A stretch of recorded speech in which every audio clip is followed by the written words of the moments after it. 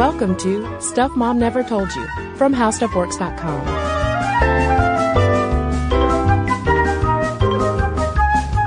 Hello and welcome to the podcast. I'm Kristen. And I'm Caroline. And this is the 2014 annual Stuff Mom Never Told You Summer Book Edition podcast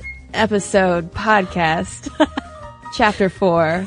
Join our book club. Join our book club. Yeah, every summer we get real book nerdy and devote a podcast to some aspect of books, publishing, literature, and partially timed with The Fault in Our Stars coming to the big screen this summer, and partially because Stuff Mom Never Told You folks really seemed to like this idea when we tossed it out on Facebook and Twitter. We're going to talk about YA Lit, young adult literature. That's right. And of course, this immediately, all of my research for this episode was really just reverie. Oh, yeah. Just me going back into a time traveling sequence in my mind, remembering, reading books like The Giver or Catcher in the Rye, A Separate Piece, The Outsiders, Stay Gold Pony Boy. And I just reread Ender's Game not too long ago in anticipation of seeing the movie. And then I heard that it was not so great. I'm not sure if that's true. Correct me if I'm wrong.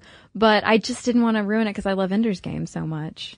Well, and Ender's Game and The Fault in Our Stars are by no means the only YA novels that have been developed into movies. I mean, we are definitely living in a time of the reign of YA. Oh, yeah. Because if you think about it, Harry Potter, Twilight, and The Hunger Games, those massive franchises as they are now, all started out as YA books. Yeah, YA books that drew humongous audiences of all ages, because key to the success of so many books is not just having the 14-year-old or the 8-year-old or however old you are picking up the book or asking mom to buy it.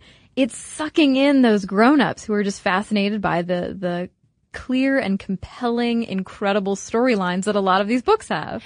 And I gotta tell you, Caroline, I read The Fault in Our Stars by John Green, which right now it has been on a bestseller list for ages at this point.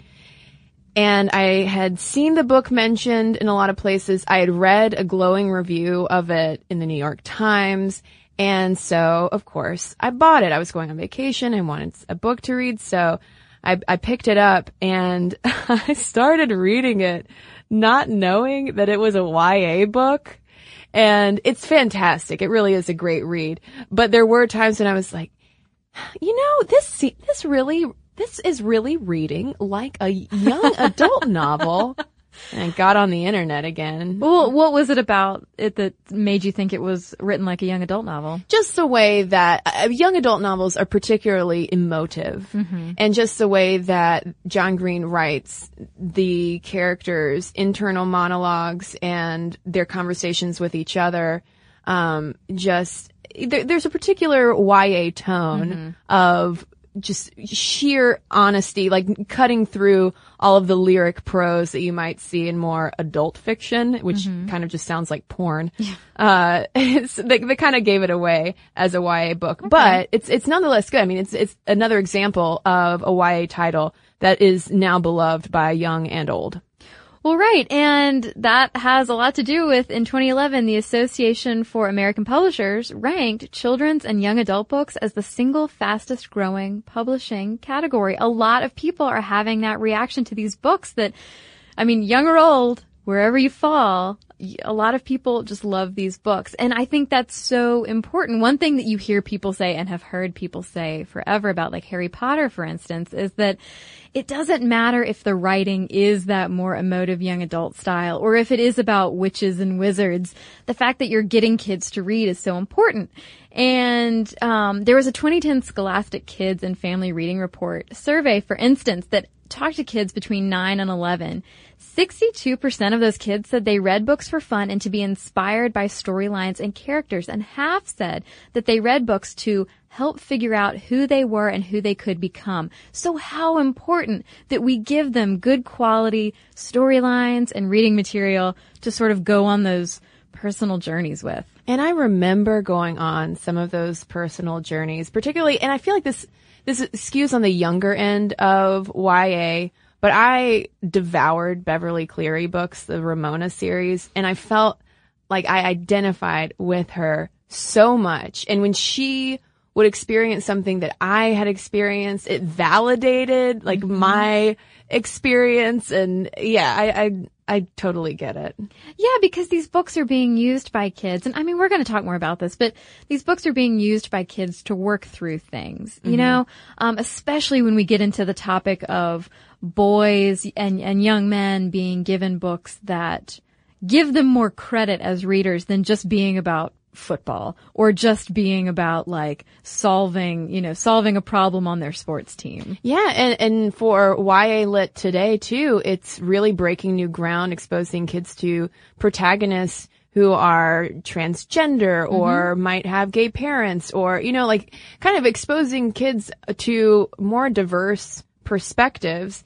And it's not just young adults that this is appealing to, as we have now established. There's also been the rise of quote-unquote kid-lit book clubs among older readers.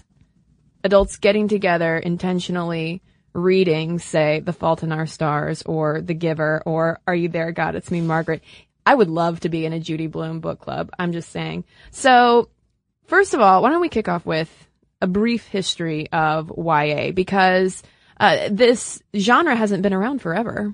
Well, right, because when you think about our history as a society, let's not get too big with this, but if you think about our own history and give it some context, when did teenagers become a thing? I mean, that wasn't until about the 1940s that teenagers were even their own distinct social group with special teenagery types of needs, you know, like going and getting a malt and playing some tunes on the jukebox with Johnny.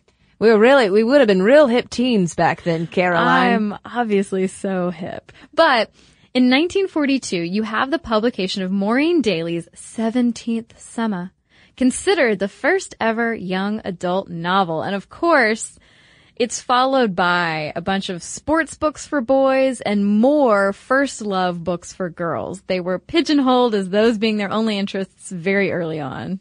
And then in the 1960s, not so long ago, the Young Adult Library coins the term young adult. And moving into the 70s, we see a popularity peak in YA with none other than Judy Blume. And you also have Robert Cormier's The Chocolate War and Lois Duncan. And all of this kind of spun off into YA as the genre of the single problem novels. Right, and a lot of people who are passionate about the young adult genre, whether they're writers or just readers, kind of complain about this period in young adult history, about the formulaic, like, solving one problem, whether it's, you know, parents splitting up or whether it's drugs at school or whatever. You know, a lot of people out there are saying, hey, life is more complicated than just solving one problem. You know, life is not a sitcom. Yeah, I mean, this was essentially the Degrassi of, like, the novelized version of Degrassi, where every single episode is a new tough teen issue to tackle. Yeah, but in the 1980s, we start to see more genre fiction, including one of my personal favorite writers growing up, R.L. Stine. He releases his Fear Street series in the 80s. You also have Sweet Valley High, which, Kristen, I never read Sweet Valley High. I never read The Babysitter's Club. I read some Babysitter's Club. My older sisters read Sweet Valley High. I think that by the time I got around to Sweet Valley High, I was in a very strong Little Women phase.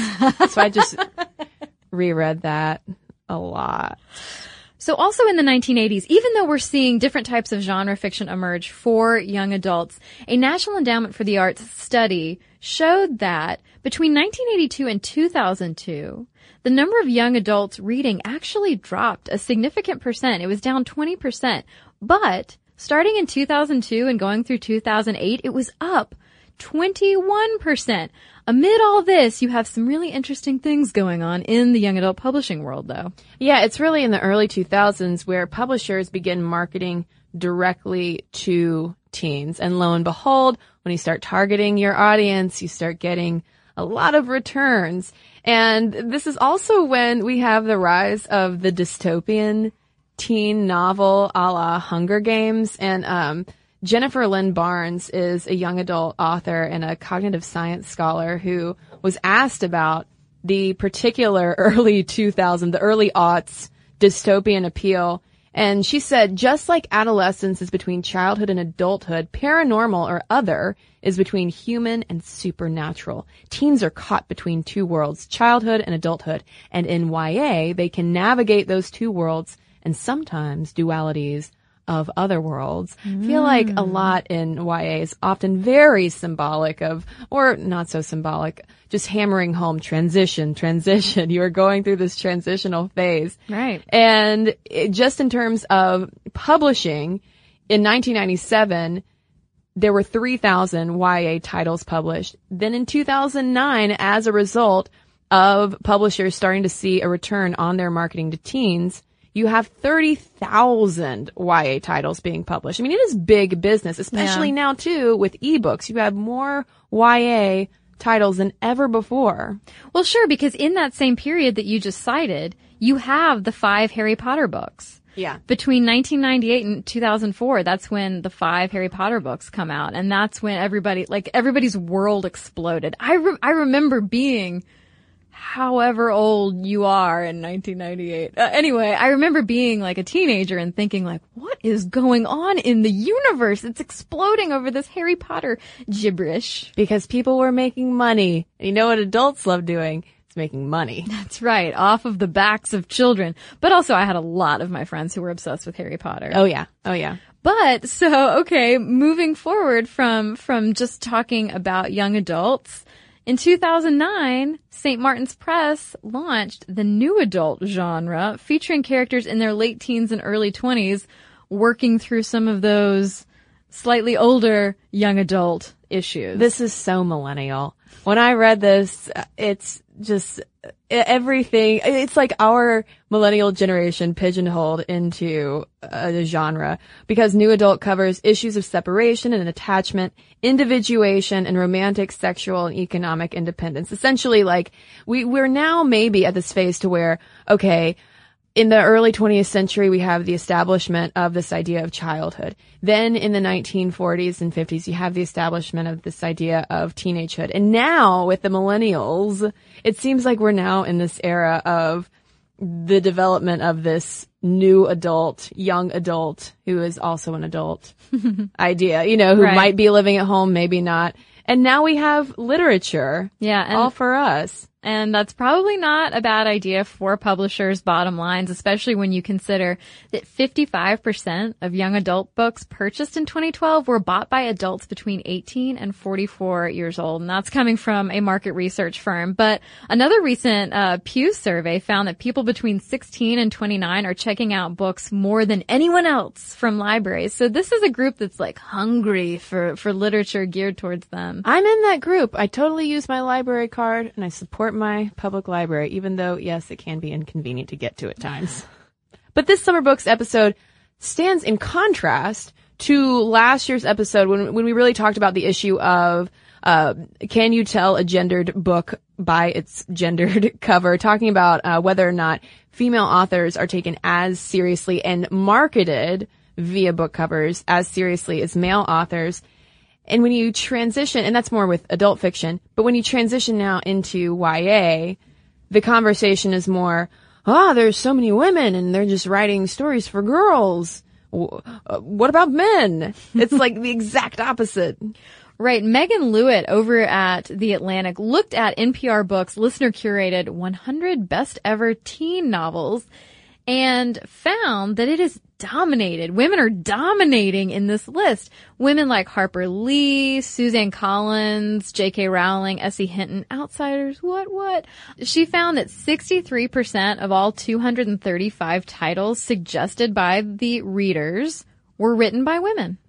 And when it comes to the readership that these authors appear to be writing for, at least reported on in the New York Times in 2011, it seems like a lot of these stories are for girls. There's a quote from this article. At the 2007 ALA conference, a Harper executive said that at least 3/4 of her target audience were girls and that they wanted to read about Mean Girls, Gossip Girls, frenemies, and vampires. And in that same article, the writer talked to Michael Cart, who's the past president of the Young Adult Library Services Association, and he was arguing that we need more books that invite boys to reflect on what kinds of men they want to become. It's great that we're giving all these girls all these books, but we need some more books focusing on boys so that they can reflect on their own young, developing masculinity. But as for the question of why female authors tend to dominate YA, there's this idea that especially now, you basically have a lot of young female novelists jumping right into writing YA, and then it's being bought, these stories are being bought by female editors, and then being stocked by female librarians, and then being taught by female teachers. So hey, guess what? When you have the feminization of certain kinds of industries, you create certain cycles like this, apparently. And as Megan Lewitt goes on to talk about in her piece in The Atlantic, there's also maybe the idea that since YA as a genre is all about representing worlds of limitless potential, of teaching, young kids how to make that transition to adulthood in a more empowered kind of way, perhaps that, translates to the publishing world as well, to where perhaps YA is a little bit more inured from adult literature's gender bias that often happens in terms of male authors like Jonathan Franzen being seen as a more serious writer. Mm-hmm. And nothing against Jonathan Franzen. Big fan. So, we were just discussing, we've been discussing gender and, things being dominated by women. Do we need more strong boy characters for our male readers out there? There's a whole lot of interesting diversity issues out there in this young adult field, and we're going to get into a lot more of those when we come right back from a quick break.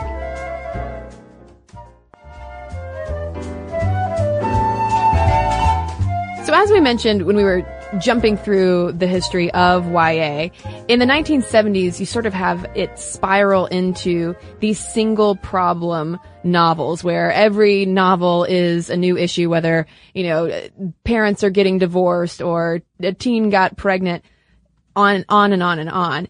And even though we've moved away from that more formulaic 1970s style, YA is still focused today on not necessarily just single problem issues, but nonetheless, there is a particular focus on, okay, are we going to talk, what kind of obstacle is this younger character going to get through? And will there be issues of, LGBT diversity or racial diversity? Mm-hmm. What's going on with these kids' stories? I feel like there's more strategic focus on issues rather than just a blanket story in YA, because a lot of it seems to be teaching kids a lesson. Right. And like I mentioned earlier in the podcast, a lot of kids, particularly younger kids, report that they do read books to figure out where they want to take their lives. Not only do they want to let their imagination run free, but they also sort of want to figure out, where do I fit? And it can be hard for kids who are different than what is the normal presentation to find their place when they're not even written about. The normal presentation being like a, cisgender, straight, white, male or female protagonist. Yeah, and so there's been a lot of attention paid of late to diversity representations in YA Lit, and this data we're about to toss out at you is coming from Publishers Weekly and some analysis from Ellen O, a YA author who is writing for Racialicious. And as of March 2014, of the 123 young adult titles on the Publishers Weekly list, 23 count as diverse. So just 19% of the total are really diverse novels. And 12 of those 123 titles involve main characters of color. Mm-hmm. 7 of the main characters are LGBT, and about 7 are disabled.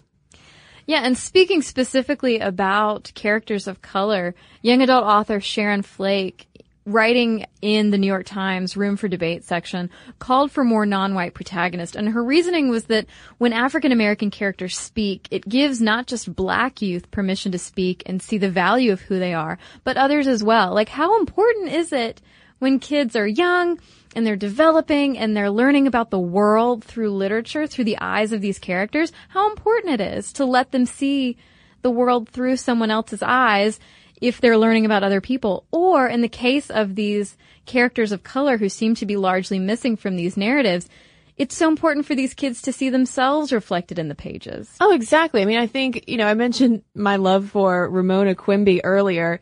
Part of that deep connection was the fact that she, like me, was a younger sister with brown hair, kind of a tomboy. Her father smoked and she didn't like it. I mean, it was down to the T. I felt like I was reading about someone who could be my twin. Uh-huh. Well, and speaking though of protagonists of color, Victoria Law over at Bitch did an entire blog series called Girls of Color in Dystopia, looking closely at the representation of girls of color in 40 YA books. And she found that only 14 had girls of color as prominent characters, 4 had girls of color as sidelined or very minor characters, and 22 of them had no identifiable girls of color in them at all. Right. She actually highlights short story anthologies' diverse energies, and after 19 stories of apocalypse and dystopia. And she was writing also about how, she pulled some of these book ideas from various places around the internet, but she also used her daughter as someone to suggest titles for her to read, kind of driving home that idea too that, hey, our daughters are watching or our sons are watching. We need to provide them with characters they can really relate to. Yeah. And similar to last year's book episode on Can You Judge a Book by Its Gendered Cover, YA author Ellen O over at Racialicious was calling for more diversity in YA covers instead of the go-to pretty white girl on the cover because, and she likens it to the need for diversity in fashion, saying, to say that only pretty white girls can sell YA books is not a business model that publishers should approve of. And that's not true. We need to look no further than the gender-neutral and iconic covers for the Hunger Games and Twilight series to see the truth. And even though, the Hunger Games and Twilight series are starring, pretty white girls, it's a good point that it's not those faces that were sending those books flying off the shelves. And speaking of representation as well, it was also notable that The Fault in Our Stars, which stars a teen with a disability, has been the top-selling title for 2012 and 2013 in this genre. Right. And correct me if I'm wrong, considering I have not read it or seen the movie, but I mean, it's really emotional. Am I right? It's very emotional. Right. And one point that people make about these young adult novels is that their prose is so clear and they tend to use emotion as a way to tell these transformational stories that young people or adults can really relate to. And speaking of relating to characters, do you like that transition? That was great. Thank you. We also need to talk about, obviously, LGBT characters in young adult fiction. And Malinda Lo, young adult author Malinda Lo, was talking about this very topic. She pointed out that 2003 was a watershed year for LGBT characters in YA, because that year we saw the publication of David Levithan's Boy Meets Boy, Julianne Peters' Keeping You a Secret, Brent Hardinger's Geography Club, and Alex Sanchez's Rainbow High. And just 2 years later, in 2005, we saw 25 LGBT young adult novels published. But Malinda Lo does point out that a majority of these titles are about cisgender gay guys, which is kind of fascinating that it's usually a gay male protagonist. And they're almost always in a contemporary genre. There's little intersectionality going on where you might have a disabled lesbian leading the way, or, a gay protagonist in space, or, there's not much, there's very little cross-sectioning happening. So similar to what Ellen O said about, presenting young adult covers with only young white girls on the cover, and how there's this perception that that's all that will get these books to sell. Lowe points out that there is a persistent belief among a lot of agents and publishers that LGBT main characters don't sell, that anybody who is different from the very structured norm will not attract a wide enough audience. But the gay characters in Cassandra Clare's Mortal Instruments series were so popular that they spawned a New York Times best-selling ebook series called The Bane Chronicles. And then there's also the Pretty Little Liars series, which has been wildly successful and, yes, turned into that show on the CW, which has a bisexual main character, and sometimes her bisexuality is explored in that. So it's a bad argument that, hey, LGBT doesn't sell. Yeah, it does. Let them write that. Yeah, and part of that whole thing about telling authors that your gay character won't sell very well is there's also this ugly effort to get writers to straighten their gay characters that they've written. And there are even authors out there who talk about, yeah, my editor went in and made these changes without even consulting me, made this character, whether it's one of the main characters or whether it's sort of a side character, made this person straight without even asking me. Yeah, and at the risk of being blacklisted by agents and publishers, not too long ago, Rachel Manija Brown, author of All the Fishes Come Home to Roost, and Sherwood Smith, author of Crown Jewel, and a lot of other YA books,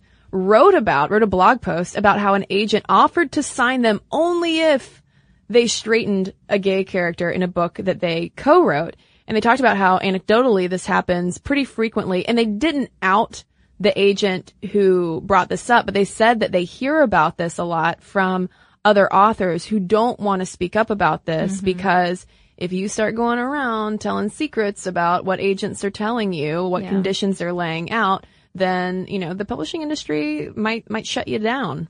And they did underscore and stress the fact that a lot of this has to do with money. They said, you know, we're not trying to make a commentary on anyone's personal beliefs or lifestyles or anything as far as the agents themselves go. Because in their personal lives, maybe they're gay, or maybe they're totally supportive of gay rights, but the fact remains that they are an agent of a larger company, which is trying to make money. And if that party line for that company is that gay characters don't sell, the agents have to toe that line. But nonetheless, you do have authors who are persisting and writing multiple LGBT YA titles, such as Alex Sanchez, Ellen Hopkins, and Ellen Whitlinger. And so I have a feeling the more authors continue to write these books, the more they sell, the more that old line of thinking within publishing houses will hopefully erode.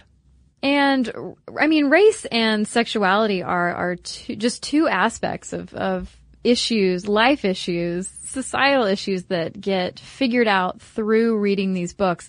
Gender roles themselves, whether you're gay or straight, black or white, are also like a huge portion of what these books are about. Just figuring out where you stand. Yeah, one quote that jumped out to me from Melinda Lowe is that a lot of the discourse on YA fiction, especially in this era of Twilight, has been about gender, particularly whether YA fiction provides good role models for girls and boys.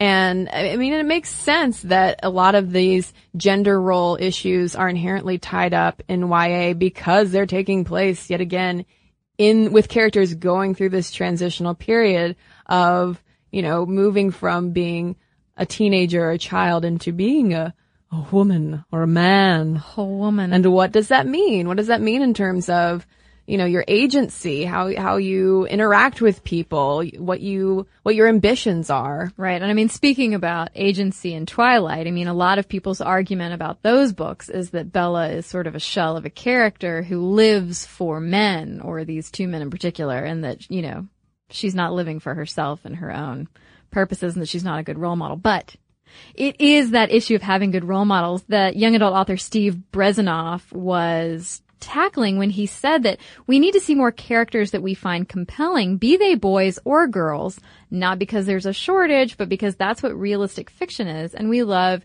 realistic fiction. Well, and it does seem, too, that speaking of gender roles, feminism has a pretty good place in YA fiction. I think if you talk to a lot of women our age, they cite Judy Blume and Are You There, God, It's Me, Margaret, and Forever as being these books that sort of lit those early fires of thinking about their female identities and how they relate to the world in that way. Mm-hmm. And Kelly Jensen, who's a librarian who writes for a fantastic blog, Stacked, said, quote, "And oh, how the young adult world embraces feminism with wide open arms." And I wonder though too, side note, if this is related to the fact that this is an area of the publishing world where you simply have more female voices and more female representation. So maybe it is more open to these kinds of themes. But she cited some contemporary examples, such as My Big Fat Manifesto by Susan Vaught, which is about this girl who is very overweight, but she's her high school's advice columnist, and she's like totally cool with her own body. She loves her shape. She loves the skin that she is in. And it's actually her boyfriend who is also overweight and ends up deciding that he wants to, go through some physical transformation and lose some weight, and she supports him in that. It's not the typical thing of, well, she's going to go through her own transformation and lose a bunch of weight and then become prom queen and everyone lives happily ever after. Yeah, this character in this book gets to love herself. She gets to love herself, unlike so many other heroines of similar books that are out there. But she gets to love herself, and she gets to support her boyfriend in pursuing what will make him happy. Yeah. For himself. Making those choices for his body. And speaking of which, she also name checks Megan McCafferty's Bumped series, which is essentially dystopia meets reproductive rights. It takes place in this era when girls are essentially sold off to be breeders. Mm-hmm. And so it goes into you can imagine all the different, related themes over autonomy, over one's body and agency. And again, yes, reproductive rights. But, I really enjoyed reading about the perspective on characters in these books that focus on body issues, because, it's not, I don't know that I've ever read a young adult novel that focused on like a weight loss journey, or someone who won her dream man or got a spot on the cheerleading squad after losing a bunch of weight. I know that it's something that we covered in our movie makeover episode, but over at Stacked, Kelly Jensen again points out that there's all of these really problematic weight loss and just weight-centric tropes that tend to be focused on in young adult novels.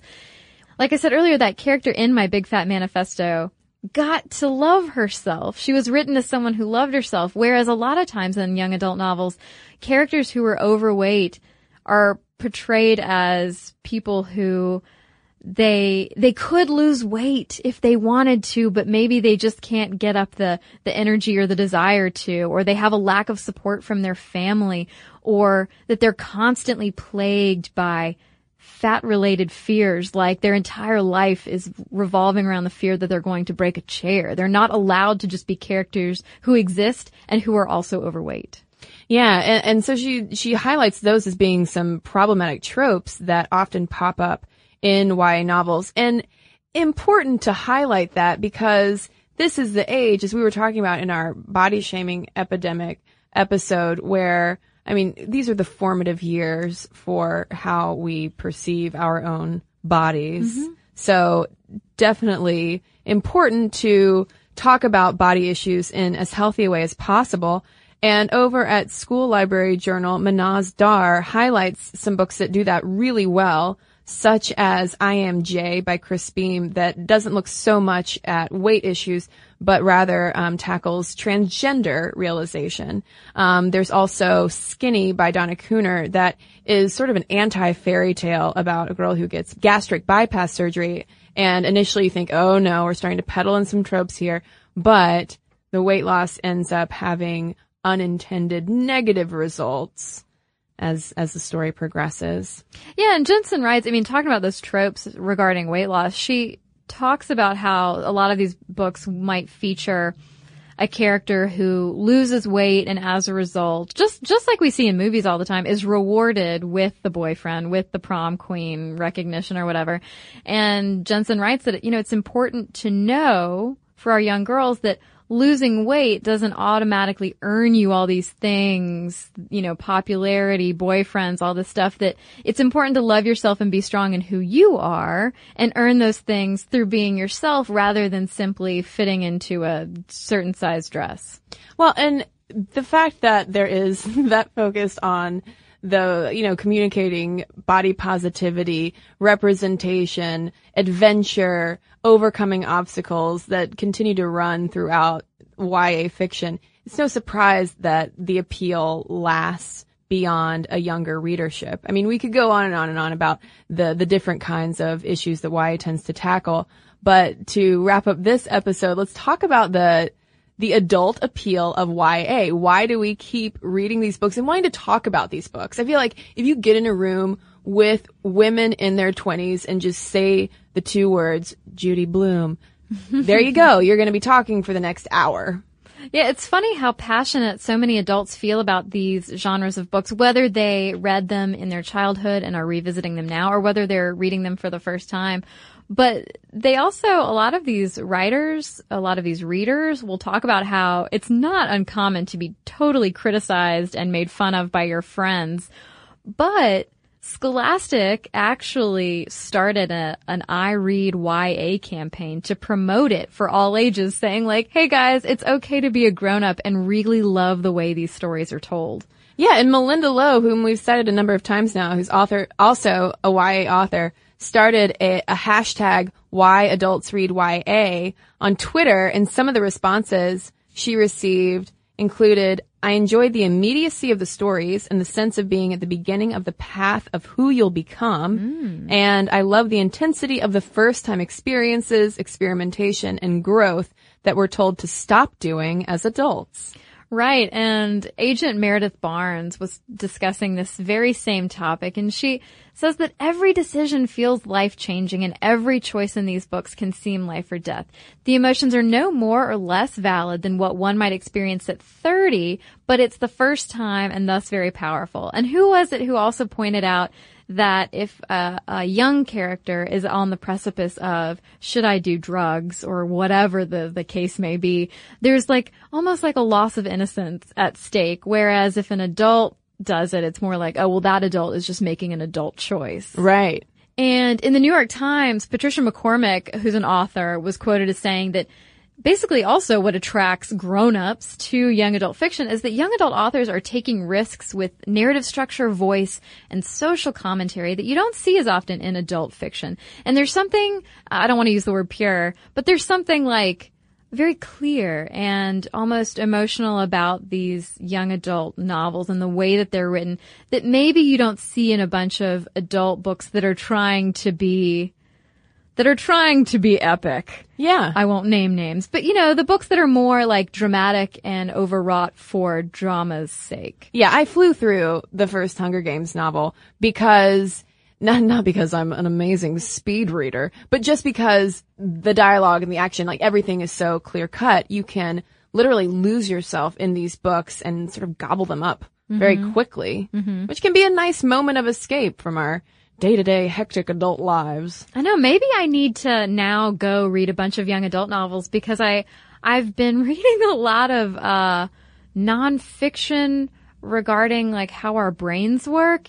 I feel like I need maybe a bit of a escape, a bit of a mental clarity escape. Oh, and I feel like YA is perfect for summer reading because if you just want a little bit of, it doesn't necessarily have to be light fiction. I mean, they talk about really tough stuff sometimes, but that tough stuff can sometimes be easier to wade through in a YA format. And I'll tell you, my summer reading project this year, Caroline and listeners, I'm going to be honest with you. I've never read Judy Blume. I was not allowed to read Judy Blume as a child because my mother thought that she was too scandalous. Yes, it's true. So I want to go back and read for the first time, Are You There, God? It's Me, Margaret. I have never read Judy Blume either. We got to do it. for the sake of the fact that we're doing this episode. Yeah, and then maybe we can have our own book club. Exactly. On the internet. Oh, an internet book club. Well, I think with that, should we turn it over to our reading listeners? Absolutely. Yeah, let us know what kind of YA you love. What are some of your favorite titles? What are some of your favorite series? What is it about YA that has such a lasting appeal? Or are you people like Time editor Joel Stein, who in that New York Times Room for Debate about YA was the one person saying, no, adults should not read these books because they're for kids. What a negative Nancy. Go away. Read some Thomas Pynchon. Come on, grow up. Which I understand that, but YA is also fantastic. So email us your YA thoughts, momstuff@howstuffworks.com. And you can find all of the links to all of the sources that we're talking about if you want to look at any of these publishing sources. We're also going to have a giant list of YA recommendations for you over at stuffmomnevertoldyou.com. So be sure to head over there and check that out. And we got a couple of letters to share with you right now. I have a letter here from Cheryl that's related to our Military Wives episode. And in that episode, we talked about how spouses being deployed and being gone for long periods of time, how that must relate to other professions too that have, long times away, basically. But anyway, Cheryl wrote that, I went into it very interested as I have a close friend who is a military wife with a deployed husband and 2 children under 3. To make it through the deployment, she has moved cross country to stay with her folks who live 2 doors down from me. I wanted to see how her experiences reflected your findings and found them to be quite similar. So thank you for bringing awareness to the tough times on the home front for these families. The podcast did get me to thinking about what may surprise folks as a strangely related topic. Doctors' wives, and clearly husbands too, but you get the point.